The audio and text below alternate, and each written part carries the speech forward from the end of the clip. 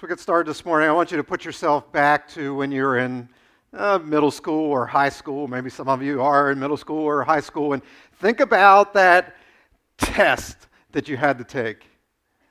Did you ever have a test that you're like, oh man, I'm not so sure if I'm going to do well on this? You know what? You feel a little bit unprepared. Maybe you weren't going to pass it, right? Let me share with you a story. I actually have 2 college degrees. My degree that I have in biblical preaching I got much later after God called me to become a pastor. But my first degree is actually in business and marketing. And I'll never forget, it was my final semester of college, and I needed 13 credit hours to graduate.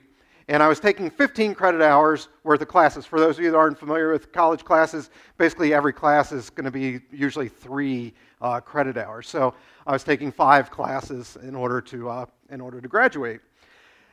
However, one of those classes was called Advanced Calculus with Business Applications. Now, I had always done good in math. I had actually done really, really good in normal calculus. But for whatever reason, Advanced Calculus with Business Applications was just like going way over my head, and I'm starting to really sweat going into the final. So I went into the professor, and I said to the professor, I was like, hey, I'm been struggling a little bit with the class here. And the professor looked at everything. He said, Gilbert, if you would get 100 on the final, which you won't, even if you got 100, you're still not going to pass the class. Well, now all of a sudden that means I'm only going to have 12 credit hours, and I need 13 in order to graduate. So I'm going to be 1 credit hour short of graduating. And so I went to the counselor at the college, and I said, what can I do about this? And they said, oh, it's simple. You can just test out of a class. I was like, what does that mean? And they said, well, you pay a fee, and you just take a test, and if you pass the test, then we give you all the credits for that particular class. I was like, you mean you don't even have to go to the full class for like all the weeks and stuff? And they're like, no, if you're smart enough to pass the class, then you do it. I was like, why didn't anybody tell me about this a long time ago? I'd have just tested out of a bunch of classes. And so I said, well, show me the list of potential things. And so I'm going through the list, and one of them on there is typing. And I was like, wait a second, you're saying I can pay a fee, and as long as I pass the typing test, I'll be able to graduate? And she's like, yeah. I was like, well, why was I taking advanced calculus with business applications?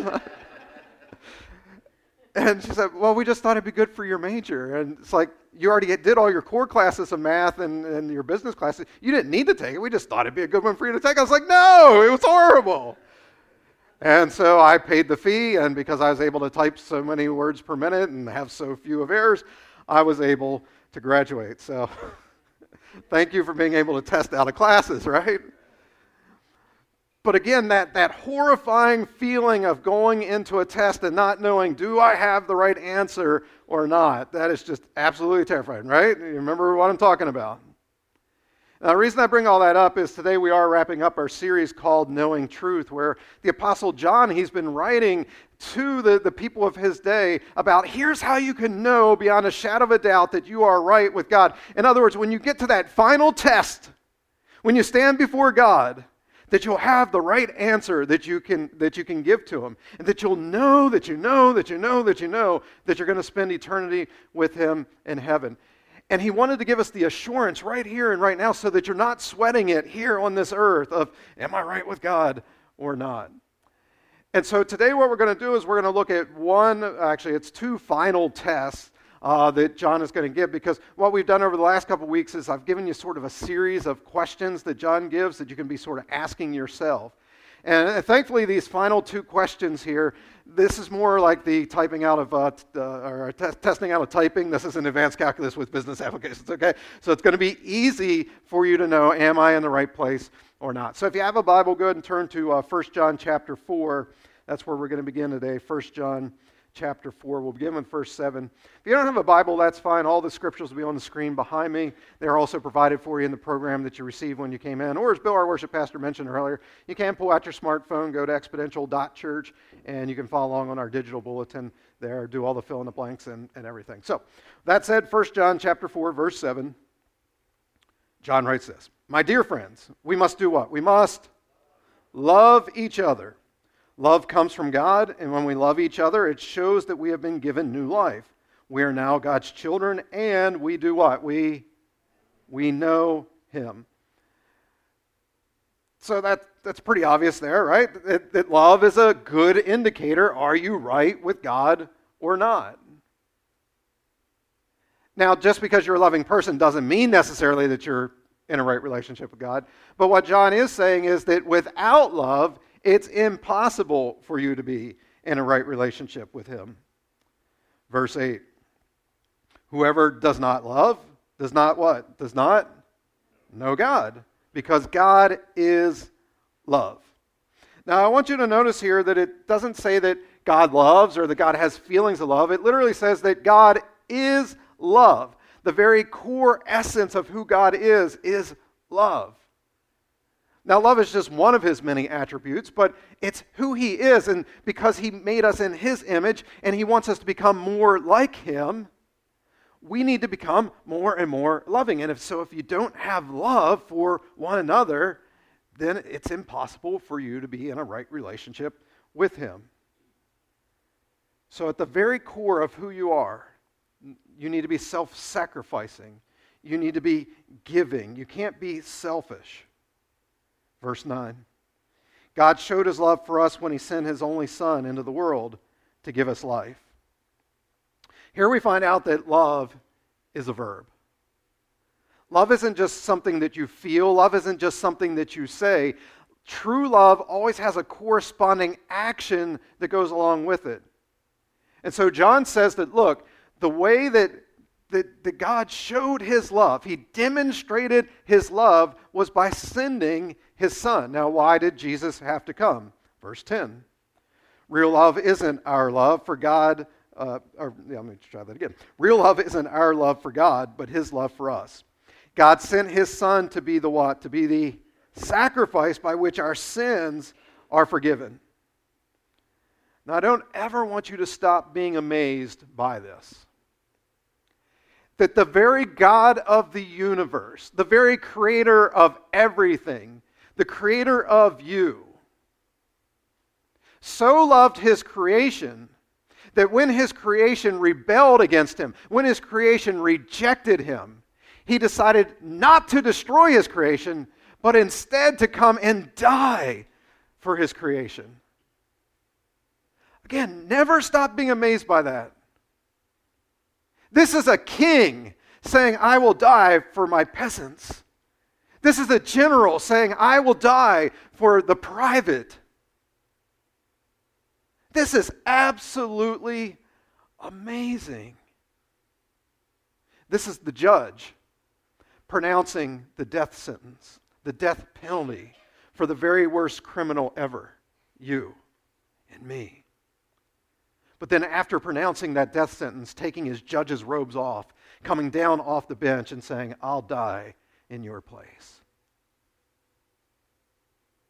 Don't ever, ever, ever let that message become old or stale.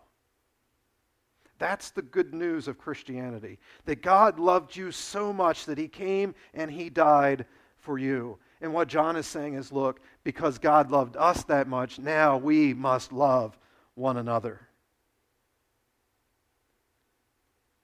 Amazing. Amazing. It wasn't that he was obligated to. It wasn't that he had to do it. It's that he wanted to do it. The Apostle Paul, at one point in the book of Ephesians, he writes and he says, I pray that you can grasp just how high and wide and long and deep the love of God is for you. But Paul even acknowledges then, he says, our human brains can't even fathom a love that's that great. But yet we've got to try. We have got to try to imagine what kind of love is that? And then to emulate it. Verse 11. Dear friends, since God loved us that much, we surely, what's the next word? We surely ought to love each other. Now that verse is somewhat self-explanatory. You don't need me to explain a lot about that one. So let's take a little different twist on it here. The Greek word there for ought is ophelo. And a lot of times when you and I think of the word ought, we think that, you ought to do that we think that it's sort of a suggestion. But ophelo is not a suggestion. Ophelo means it's an obligation. And it's an obligation to pay a debt according to the law. That really you don't get a choice, that you ought to do this. It's much stronger than the way we typically think of the word ought. This is it's a command that you must do something. So this becomes then a major stumbling block for atheists. Not because atheists can't be loving, not that atheists aren't always loving. In fact, I know some atheists that are more loving than some Christians that I know. What makes this a stumbling block for them is, why ought we love?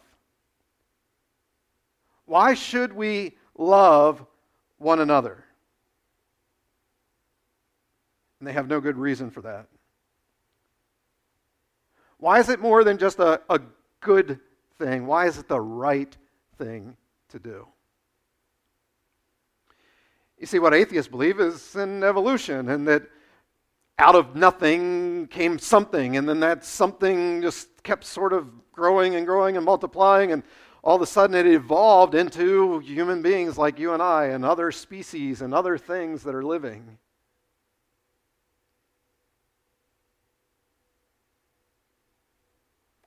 And so if it's all just that random, and as atheists and evolutionists, they believe in what's called the survival of the fittest, meaning that basically the way things that evolved was whatever's the bigger thing, the stronger thing, that's the thing that survived, and then things just continue to evolve from there, and whatever survived from that. And so what happened, the survival of the fittest is basically, if you have to steal, if you have to kill, if you have to destroy, whatever it takes to survive and to thrive, that's what you do. And so that's why things like that we ought to love one another is a major stumbling block for them, because they have no good reason for why we ought to love one another, when evolution says that, no, you don't love one another, it's survival of the fittest, you do whatever it takes for you to get ahead. Now, what they'll say is, well, it's the good thing to do. It's good for us. But again, that's the good thing, but what makes it the right thing? Why do we even have this urge in us to do the right thing? And they have no reason for that. See, we know that the drive in us to do the right thing, to love, is from God. But they don't have that. Well, they have that drive, and that's why they sometimes do the right thing. But they don't have a logical explanation for why to do the right thing. So they'll say, well, love is, just us doing whatever's good. I mean, we're just being good humans. Well, why are you being a good human? Because that's the right thing to do. Yeah, but where does that right come from? They just don't have an answer. They have no answer. It's not an ought to love. Basically, they're looking out for themselves. Now, again, let me be clear. Many atheists are more loving than some Christians. Some atheists are more moral than some Christians. But whether we believe in him or not, we all sometimes do the right thing. We do the moral thing. But as I mentioned earlier, that's because God has put these impulses in us to do the loving thing, to do the moral thing, to do the right thing. So as Christians, as I said, we were made in his image. We were made in his likeness. And we understand that the reason that we do good things is because he loved us so much that he sent his son to die for us. And since he loved us that much, now we ought to love other people. We should sacrifice in the same way that he sacrificed. Not out of self-interest. Paul says we need to put the interest of others first. That's not, again, a natural thing. That certainly doesn't fit the narrative of evolution, that it's the survival of the fittest. Do whatever it takes for you to get ahead. John here writes that we ought to love one another. Why? Because Jesus first loved us. Verse 12. No one has ever seen God, but if we love each other, God lives in us, and his love is truly in our hearts. Now, some of you are going, wait a second, what do you mean that no one has ever seen God? Wasn't Jesus God? And the answer is yes, Jesus is God. However, Moses at one point, he talked about that no one has ever seen God in all of his majesty, all of his glory, because if we were to see all of the Father, everything of just how great he is, we would instantly die. We would instantly be just consumed.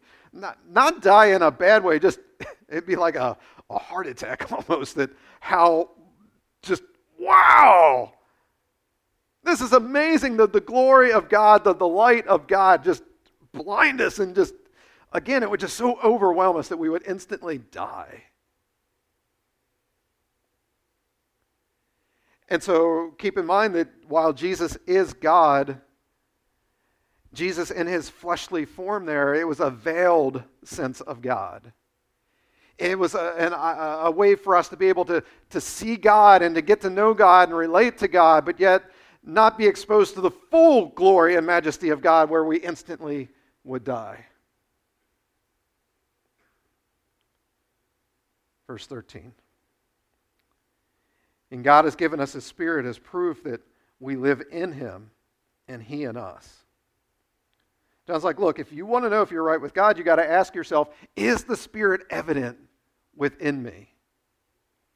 Some of you are going, how do I know if the Spirit is evident? Is there like a spiritual like detector type thing that you can like go around? It's like a metal detector. It starts to like beep when you get around me. It's like beep, beep, beep, beep, beep. And they're like, oh, the Spirit's strong in this one, Obi-Wan, right? I mean, is it like that? Or is it like a pregnant woman, that you can have people come up to you and go, hey, put your hand right here. Did you feel that kick? Yeah, that's the Spirit in me, right? Is that what it is? No, not at all. Basically, if you have made a declaration of faith in Jesus, then you have the Spirit. Look at verse 15. That's what John writes. All who declare that Jesus is the Son of God have God living in them, and they then live in God. So it's that declaration that I believe in the finished work of what Jesus did on the cross, that it's he and he alone that can save me of my sin. It's he and he alone that can give me that assurance of eternal life. It's he and he alone that can give me a brand new life right here and right now. It's when you make that declaration, that confession of faith, that now the Spirit comes and lives inside of you. And as we saw in the previous series that we did here at Exponential, the fruit then that will come out of you, that's more evidence. Love, joy, peace, patience, kindness, goodness, faithfulness, gentleness, self-control. That fruit is evidence of the Spirit in you. Verse 16. We know how much God loves us, and we have put our trust in his love. God is love, and all who live in love live in God, and God lives in them. Remember, the whole goal of this series is that you would know that you have eternal life with him forever. That you can know beyond a shadow of a doubt that if you were to die this afternoon, that you'll spend eternity with him. And so that's what John gets into in the next couple verses, verses 17 and 18. He says, if we truly love others and live as Christ did in this world, we won't be worried about the day of judgment. A real love for others will chase those worries away. If we are afraid, it's for fear of punishment. And this shows that we have not fully experienced his perfect love. John's like, look, if you're still fearing death if you're still fearing God's judgment, one of the keys to overcoming that is you have got to love more. Because the more you love other people, the more it demonstrates that you understand His love for you. So perfect love casts out all fear. So we got to love. Verses 19 and 20. We love because God loved us first. But if we say we love God and don't love each other, we are what? We are liars. We cannot see God. So how can we love God if we don't love the people that we can see? I think we talked about that previously in the series, right? How can you say you love God if you can't even love the person that lives next door to you or the person in the cubicle next to you? How can you say you truly love God if you have any type of bitterness or envy or jealousy or hatred or unforgiveness in your heart? So we've got to love. Now, I said that today John was going to give us 2 final tests to take, and I've already covered actually both of them. Let's see if you picked up on it. That's your first little test, all right? But it is there on your outline. Here we go. The first test was this: do I love others? Do I love others? Earlier we talked about that you can't just say it, you've got to demonstrate it. And so John talks about that in, where am I at? Actually, I don't think I have the right, I put the wrong note in my thing. What verse do I have there for that, for the next verse? Go ahead, throw that up there. Where is that? It's 1 John 3:17. Okay, we were in 4 today, and I was like, wait, we already did verse 17. I only had verse 17 in my notes. Okay, so it's 1 John 3:17. John writes this: Now suppose a person has enough to live on and notices another believer in need. How can God's love be in that person if he doesn't bother to help the other believer? So here's some questions for you. How are you sacrificing financially for the good of other believers and the people of the world? How are you doing that? How do you spend your money when you get a paycheck?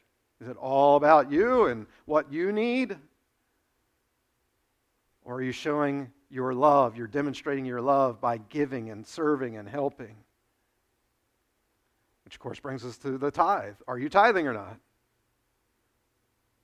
Are you allowing us as a church to be able to do what we need to do to reach the Harrisburg community and reach the people all around the world? If not, then you're not loving. Verse 18. Dear children, we must show love through actions that are sincere, not through empty words. So some more questions. Do you forgive others in the same way that Jesus has forgiven you?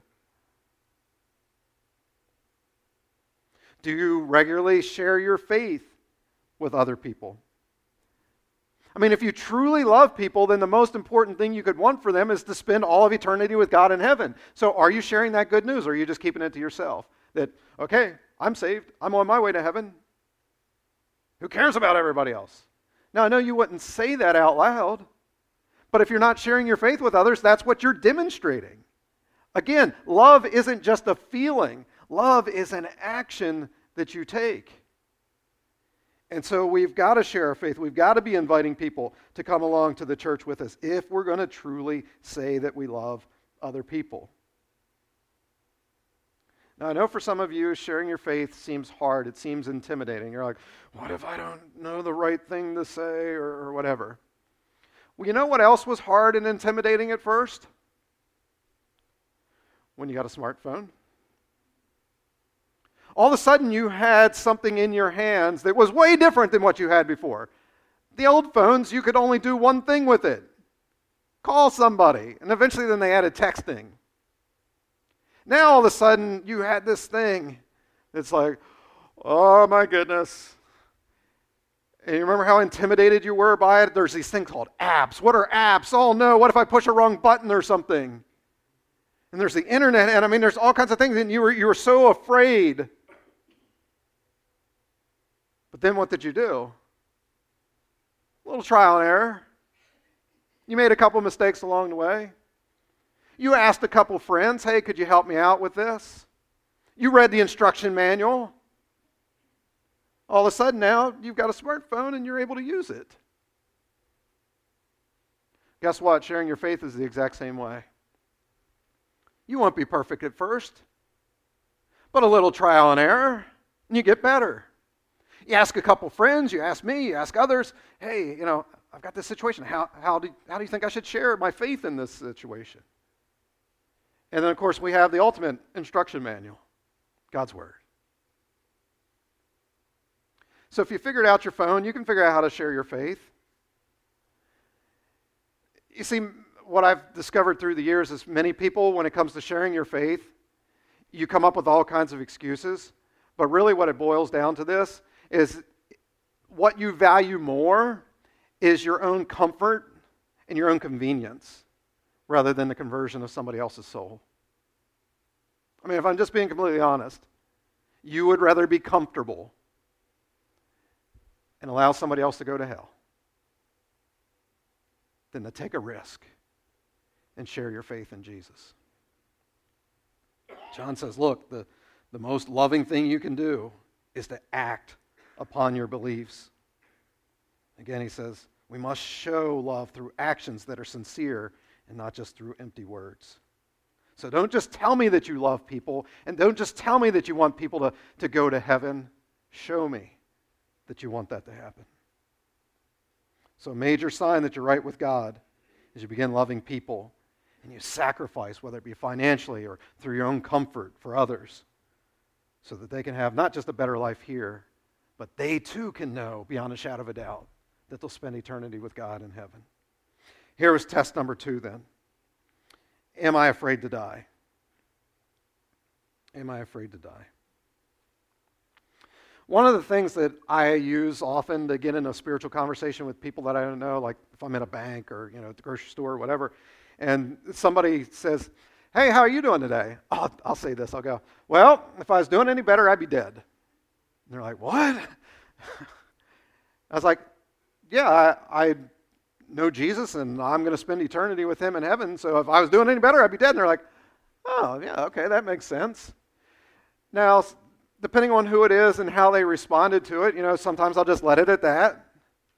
Sometimes they're like, oh, that's interesting. And so then I'll follow up with the question of, do you have that kind of assurance? Do you know that you would spend all of eternity with God? And that can lead into a spiritual conversation. Now, the point of sharing that with you wasn't to give you a little tip, although that it was a little tip of how to do it. The point of saying that is, when I say that if I was doing any better, I'd be dead, I actually mean that.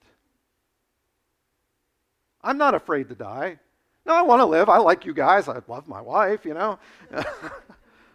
I want to, there's still things I want to explore and do things here on this planet. There's still people that I'd like to be able to help influence to reach. But if I'm the one that dies this afternoon, I'm good with it. You guys cry for a little bit, but you'll still have potato salad a couple hours later, right?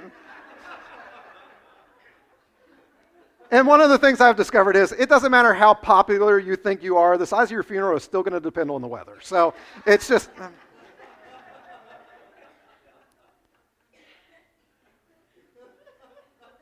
So don't weep for me.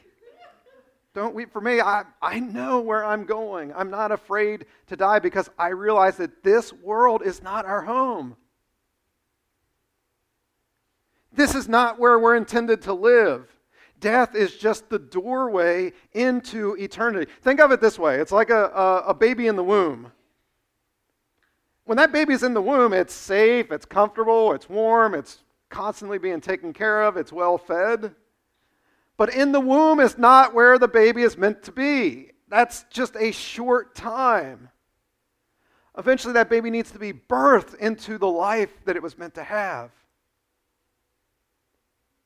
And as followers of Jesus, realize what we're doing here, this is just the womb. This is just preparation for eternity. Jesus wants you to be birthed into a relationship with him that you'll spend eternity with him. And so John says, look, if you're afraid to die, that means that you're still afraid of God's punishment. And God's punishment is something that we've discovered we shouldn't be afraid of. Why? Because he took our punishment for us. That is the gospel.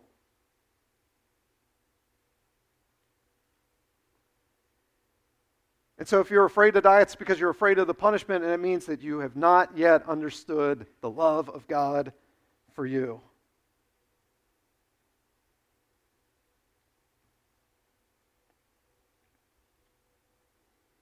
Again, look at verse 18. If we are afraid, it's for the fear of punishment, and this shows that we have not fully experienced his perfect love. God wants you to experience his perfect love. How? By accepting his son Jesus. It's not about you. It's all about him. As I wrap up this morning and I wrap up our series, let me remind you of the theme verse that we've had throughout these 5 weeks together. 1 John 5:13. I write this letter to you who believe in the Son of God, so that you will do what? So that you will know that you have eternal life. After 5 weeks now of this series, do you have that assurance? Do you know that you know that you know that you know that if you were to die today, that you would spend eternity with him? If not, go back and listen to the series over and over and over again until you understand the love of God and until you understand what it means to be in a right relationship with him. And so for one final time, I'll remind you of the biggest illustration we've used in this series, and that's with the stool here. I have just 2 relationships with that stool. Either I'm out of the stool or I'm sitting in it and trusting in it to support me. I can only have those 2 relationships. I can say that I believe that it exists until I'm blue in the face. I can intellectually think that, yep, that would hold me up. But until I'm actually sitting in it, there's no proof that I truly believe that, even if intellectually I'm saying it. It's the same way with Jesus. Either you are fully trusting in him, or you're not. That's it. As I share with you in the series, it doesn't matter any prayers that you prayed in the past. What matters is right now. Right here, right now. Are you fully trusting in him for your eternal life? If yes, if you die today, you'll spend eternity with him. If you're not fully trusting in him, then you need to repent of your sin. And John said this, we looked at it earlier in the series, confess your sins to him, and he's faithful and just to forgive you of all of your sins and to cleanse you from all of your unrighteousness. Let's pray. Father, we thank you for these past 5 weeks as we've been able to just look at your great love for us. And as Paul said, it's impossible for us to understand just how high and wide and long and deep your love is. But Lord, I pray that your Spirit would help us to even get just a brief glimpse of just how great of a love that is. And that we would allow that love to just wash all over us. And that in your love we would be cleansed and made whole. But Lord, you don't want us just to have that for ourselves. You said that now we ought to love one another, that we are obligated to love one another, that the proof of our faith is our love for one another. And so, Lord, help us to not just use empty words, but help us to demonstrate our love, to truly love our neighbor by sacrificing for them, by giving of our time, by giving of our talents, the giving of our money, whatever it takes, because you did whatever it took as well by sending your one and only Son to die for us. Because you loved us, now we can love. So help us to do that. Lord, I pray that each and every person here and each and every person that's listening to this podcast would have the assurance of eternal life, that they would know that they're right with you. And Lord, if there's anybody that needs that assurance, that they would realize that it's just about trusting you and confessing our sins. And that when we truly do that, when we truly turn our lives over to you fully, make you not just Savior, but make you Lord as well, then Lord, you do that. And we are safely in your arms. Jesus, again, we cannot thank you enough for what you did for us. But help us now out of gratitude to go out and try to show the world just how grateful we are for your great love. Thank you again. And it's in your name that we pray. Amen.